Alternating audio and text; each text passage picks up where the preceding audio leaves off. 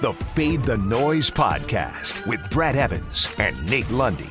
Place your bets. Brad the Big Noise Evans here, joined by the good sir Nathaniel Lundy. This is the Fade the Noise podcast. And as I rolled out of bed on Monday morning, the big news in the NFL, Lundy, involving one Deshaun Watson, who I think has got a mountain of lawsuits still pending against him, but no criminal charges filed for the reportedly nefarious acts that he was a part of across multiple states. Tom Pelissero of the NFL Network tweeted out that Texans are now willing to listen and have been for some time to trade offers for star quarterback Deshaun Watson. Multiple sources tell him and Rap Sheet, but the price is high for a player of his caliber and should be. It will likely take at least three first-round picks and more to acquire the Cornerstone's services. And, Watson awkwardly showed up to training camp over the weekend for the Texans, but made it very well known, though in a cordial fashion, that, hey, I'm here. I'm following what I had agreed to previously, but I'm not going to play for you guys, so you need to trade me. Obviously, with the dark cloud still hanging over his reputation and overall profile, Lundy, it'll be interesting to see what the Texans do with him and what kind of haul they're going to get. I don't think they're going to get 3 first-round picks, but what I do know is this: he could maybe be stuck in football purgatory this season because if he does not get dealt in time, because a lot of people don't want to take on the baggage associated with him, he may not play a single snap for the Houston Texans and really hog-tie this team. Plus, we have to wait, too, for Warden Goodell to potentially issue a violation of the personal conduct policy and what that suspension could look like, though he is not on the commissioner's exempt list at this time. So a lot of variables, a lot of moving parts. And with all that updated, let's do a little preview of the Texans and how just terrible they could be this year without Watson. Houston, I have the worst regular season record, plus 250 right now at William Hill. Are you sledgehammering that? Because I am. I'm not sure they're going to win a single game this year. Brad, I hit that a few weeks ago. I'm not kidding. I think they're going to be so awful this season. And this was tied not only to everything going on with Deshaun Watson, which, oh, hey, by the way, 3 firsts. Good luck. Godspeed to you. Pull your head out of your ass. You're going to be lucky to get 1 first. He is completely damaged goods right now off the field, and there are teams that are scared bleepless out of that. No, I think Houston is going to be absolutely horrendous. I think they are in a really difficult division. I would fully expect them to go 0 for 6 in their division. Yes, I do think Jacksonville can beat them twice. I think this is lining up for them to have the number 1 overall pick next year. I think that's part of the reason why they probably are willing to go ahead and get rid of Deshaun Watson. They probably think they can go quarterback next year in the draft and just start all over again. But that franchise has been a dumpster fire for a couple of seasons now, and the best thing that they could possibly do is start from scratch, and they may want to think about doing the same thing with their front office. I think you are spot on there. I think they're a dumpster fire inside the storm that is located on Jupiter. I mean, that's Houston, man. It's like rinse and repeat. I agree. I think this is a sound money wager right here. I mean, Detroit's going to give them a run for their money, but at plus 250, get plus odds that the Houston Texans are going to have the worst record in the NFL. Yeah, I understand they have the 10th easiest schedule projected by Mike Clay at ESPN, but it could be Tyrod Taylor, and then they're going to blow him up, and they're going to trot out Davis Mills, the kid from Stanford who barely threw the ball down the field last season for the Cardinals. So good luck, Texans. It is going to be a long year. You're going to be drinking beer out of your boot to try to numb the pain if you're a fan. And look, if you want to get on that wager, you want to get on anything else, you do so across the board, wherever it's offered, period. End of story. That's what you got to do. Run to the nearest sports book and hammer the the future on the Houston Texans to go winless this season in the NFL. With that, let's get to another edition of the Fade 5. Number 5. All right, Lundy. Today's subject matter of the Twitter poll, if our listeners care to join in and cast their vote. And this ties into the Watson whispers that are swirling about behind the scenes in the NFL. How many yards will Jalen Hurts have on the ground this year? The over-under is set at 655.5, available at DraftKings Sportsbook. It is minus 115 in either direction. I personally am on the over here because I don't think the Eagles are going to trade for Deshaun Watson. They're probably positioned best to acquire the veteran services. But assuming that Hurts is under center for much of the year and has a long leash in that capacity, he is going to be a focal point, not only vertically, and he's got to make strides there because he was dead last in adjusted completion percentage last season, but definitely on the ground in an RPO-based system. Remember, over 4 starts last year, and granted it was a different system overall, a different coaching staff, and Nick Sirianni is going to carry a lot of what the Eagles ran last season into this year. He averaged 68 rush yards per game over those 4 starts. Extrapolate that over a 17-game series or season, that's 1,156 rush yards. You get Dillard, you get Brooks, you get Johnson back to bolster that offensive line. Remember, just 2 years ago, they were number 1 in run blocking efficiency, and they were number 17 in that category last year. So they were still respectable despite all of the holes up front. So Hurts, over or under 655.5 rush yards. I'm on the over on that. I will share the Twitter poll results at the end of the broadcast with any comments as well. Fade or follow my over on It Hurts So Good. Will it? Oh, yes, it will. I'll take the over on this one because you start to extrapolate those numbers like we talked about. Take those last 4 games of the season, look at what that turns into over the course of a 17-game season, and add in the fact that, frankly, I think he's going to be running for his life a few times. Yep. I mean, I think this Eagles team is going to struggle. I think they're going to be in some negative game scripts, and I think because of that, you're going to see opportunities where Jalen doesn't have any choice but to start taking off and running down the field. So you give me the opportunity to take a guy at, I don't know, Brad, what do you think? 40 yards a game? Maybe 40 yards a game? Well, that gets him 680. So I'll take that because he's going to crush 40 yards a game as an average. So, yes, hammer the living daylights out of this one before the line or the juice moves on you. Oh, let me play nerd for a second. All he needs, folks, is 38.58 rush yards per game. Bet on the over on Hurts. Number 4. All right, let's go on to a potential rookie sensation and a man who's it wasn't a meme, but it was a picture of him saying that he had the longest wingspan of any tight end or wide receiver in the history of the NFL, which was a bunch of BS. I don't know who came up with it. I think it might have been Pro Football Focus. But a quick Google search said, yeah, that was wrong. Whatever they were claiming about Kyle Pitts' wingspan, and the Atlanta Falcons took it. They retweeted it. Anyway, that information was wrong.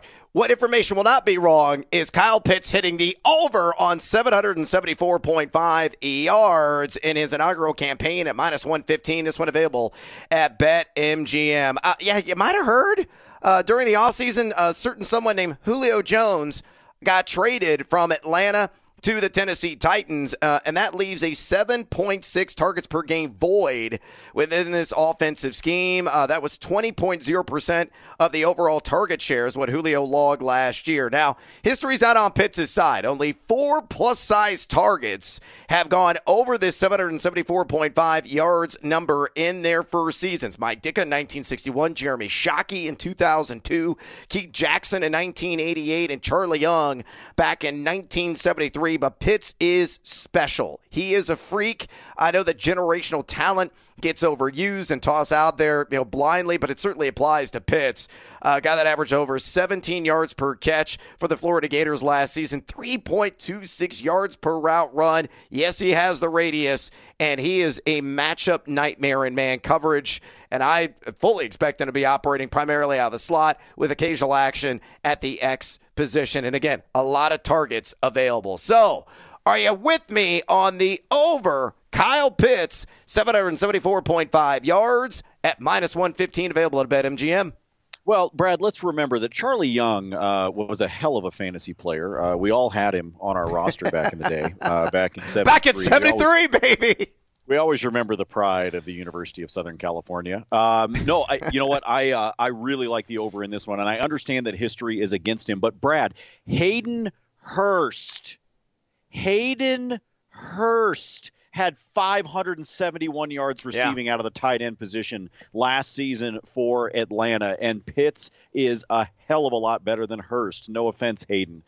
He's got the talent. He's got the size. He is the G word, the generational. He really is that good, folks. And so, yes, I think this is going to be tight because I can see him having a couple of games where maybe the rookie jitters are in there and therefore he doesn't pull what he really needs to average, which is right around 45, 46 yards a game. I can see him having a couple of bad games in there that might have you sweating this bet, but I really believe he is that good. Have him targeted in a number of leagues.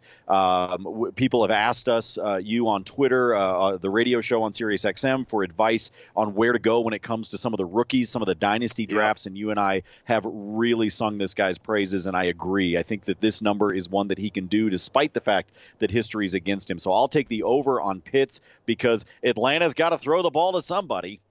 You're gosh darn right. Bet on Pitts. Number 3. All right, let's go to a former stud wide receiver who has experienced some rough days here the last couple of seasons with his current suitor, and that being the Cleveland Browns. Of course, I'm talking about Odell Beckham Jr., who at his youth camp was interviewed, and the reporters are asking about his timetable to return. He said he had no commitment to any dates after coming off that November ACL injury, but at minicamp, he was participating in drills, and the full expectation is he'll be full go here within the next few days, couple of weeks for this Browns franchise. Still, though, Lundy, despite some of that positive news that's percolating along Lake Erie, I'm taking the under on 925.5 yards at minus 111. This one available at BetMGM. I mean, look what he did last year when he was healthy.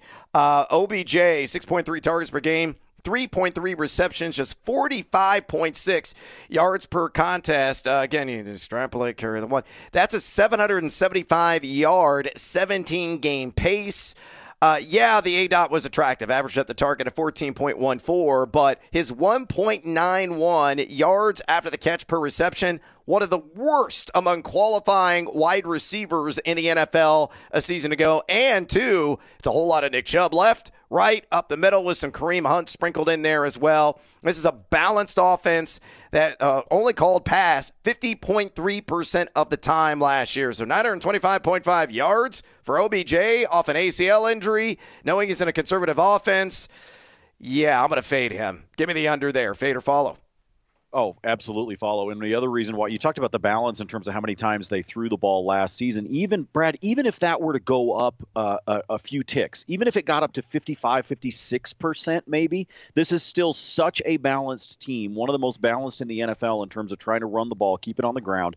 And you've also got a crowded wide receiver room. There's some talent on that team. It's not OBJ or bust as it has been historically when he was making highlight reel catches that we all remember. This is a team that can throw the ball, but they can throw it to a lot of different guys, and Mayfield will move it around, and they'll utilize, as you just said, Nick Chubb with a little bit of Kareem Hunt in there as well. So to me, this is way too high of a number for OBJ. He is not going to come, I don't think, within sniffing distance of this. I'd be surprised, Brad, if he cracks 850, and that would be a good season, I would think, for him with the way that this team throws the ball and runs the ball. So to me, 900, 925, no way.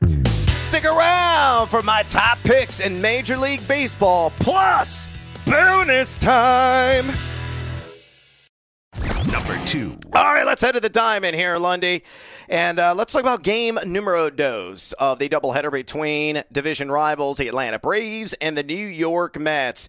Guess who's back? Back again.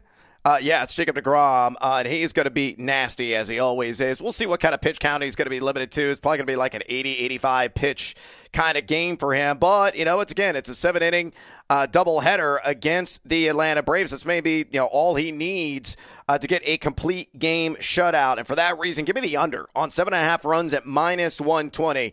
deGrom, it's well documented how brilliant he has been this season. A 1.08 ERA, 14.28 K per nine, and a 1.08 walks per nine mark. Just godlike numbers across the board. Against the Atlanta Braves in a pair of matchups this season, 12 innings pitched, 3 earned over those 2 starts. That's what deGrom allowed. Now, Bryce Wilson on the bump for the Bravos.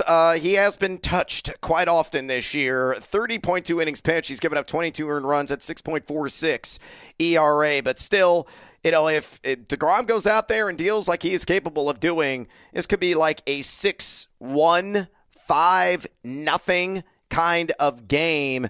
And for that reason, I think the under on 7.5 runs, again, in game 2 of a doubleheader will prevail. So fade or follow. Pulled this one from DraftKings.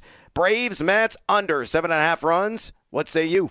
I say you jump on this one before it drops down to 7 or even 6.5. I think people are going to bet this thing down. Between DeGrom and the fact, as you said, it is game 2 of a doubleheader, which means we're only doing 7 innings, kids. To me, I think this is an under. I like your idea of I feel like 5-1.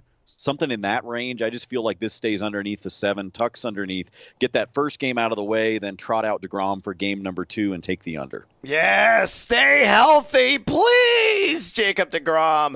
Number 1. All right, let's round things out with my top play in Major League Baseball tonight, and you got to be willing to pay up on the juice. Squeeze it every last drop because it's going to taste delicious, and that is on Mike Minor. I'm going to take the over on 4.5 strikeouts against the Chicago White Sox at -140. This one available at DraftKings Sportsbook. What does that mean? Well, if he hits 5 Ks and you put $100 on the over, actually you should put 140 and just pay the juice. And when you do, if it hits, you get 100 in return. Now, the White Sox, in the month of July, some sizzling bats, much like the temperatures across the country right now, 811 OPS as a club. But Minor has been over 4.5 punch-outs in a start in 11 of 14 games this season, including 2 out of 3 against the Southsiders, on which he had 7 strikeouts. The one time he fell short, he had 3 strikeouts. Now, Minor has a 7.2 ERA, 2.8 ERA since 6/15. That's over his last 38 1/3 innings pitched, but I'm willing to clack and roll the dice that he can go out there and deal, knowing the success that he's had against this franchise this year. So fade or follow, Mike Minor over 4.5 strikeouts against the White Sox. I will be following on this one, and it's a little sneak preview of our bonus time as well. Yes, I like getting up over 4.5. Nice number there, not too high. Not something you got to worry about too much of a hurdle to be able to get over, unlike Team USA. But I think Minor can get up to 5, Brad. Maybe a half a dozen, but I think he can definitely get to 5. And like I said, that plays into my bonus time pick for today. I told you to take Parlez-vous Français plus the 12 on Friday. I hope you listened because Team USA laid an ostrich-size egg. Let's not replicate what they did on the court in this edition of Bonus Time. Lundy, what else you got for me in your betting card? Let's stick to the same theme that we were just talking about. I actually think that there is a possibility of the Kansas City Royals pulling off the upset against the White Sox. And I'll also tell you, I think Detroit has got a shot to be able to pull the upset as well. So you look at Detroit, you look at Kansas City.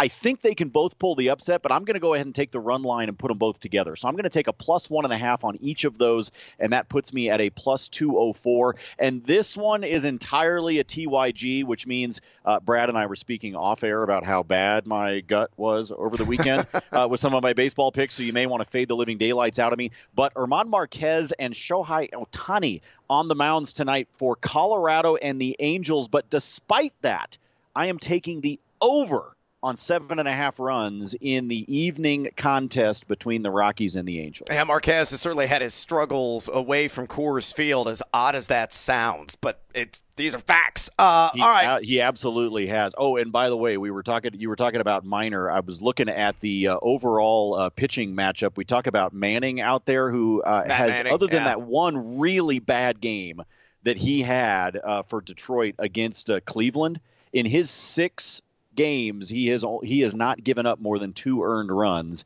That's the other reason why I'm kind of leaning on maybe a surprise for Detroit. I like it. All right, elsewhere in Major League Baseball, give me the over on the Boston Red Sox, 5.5 runs, and let's get seduced by the juice at +110. Pull this one from DraftKings. Boston going up against the Toronto Blue Jays and Thomas Hatch, who is making his season debut in the rotation for the Blue Jays, a guy that's got a 2.73 ERA and 26 1/3 innings pitched. That's what he had last year in relief for this franchise. He's been at AAA. He's pitched fairly well, though his 3.68 walks per 9 mark could give you a preview of his struggles tonight. Boston as well a 786 home OPS on the season. So again, over 5.5 runs at plus 110. Oh, let's correlate here. Let's pair this together with JD Martinez. I think he gets an RBI at plus 120 tonight, Lundy. A guy that has been raking against the Jays this season, batting .333 with a .997 OPS and 45 at-bats against Toronto. So I think he knocks in a run. And a little early sneak preview of tomorrow. Take Team USA minus 39 against Iran. They're going to get their crap together against the Iranians. No doubt in my mind. That number has come way down. Recency bias much? Yeah, I think so. I bet they win by 50+ and try to prove a point. There you go. All right, before we get out of here, Lundy, let's go ahead and share the poll results on Jalen Hurts' rush yards prop, available at DraftKings at 655.5. And we got 214 votes, 53.7% sided with the over, 46.3% on the under. And that is a wrap on this edition of the Fade That Always podcast. Please follow Lundy on Twitter at Nate Lundy. Follow me there at Noisy Huevos. Drop us a rating and a review, would you kindly? And as always, until next time, feed or follow. That is up to you. Feed the noise.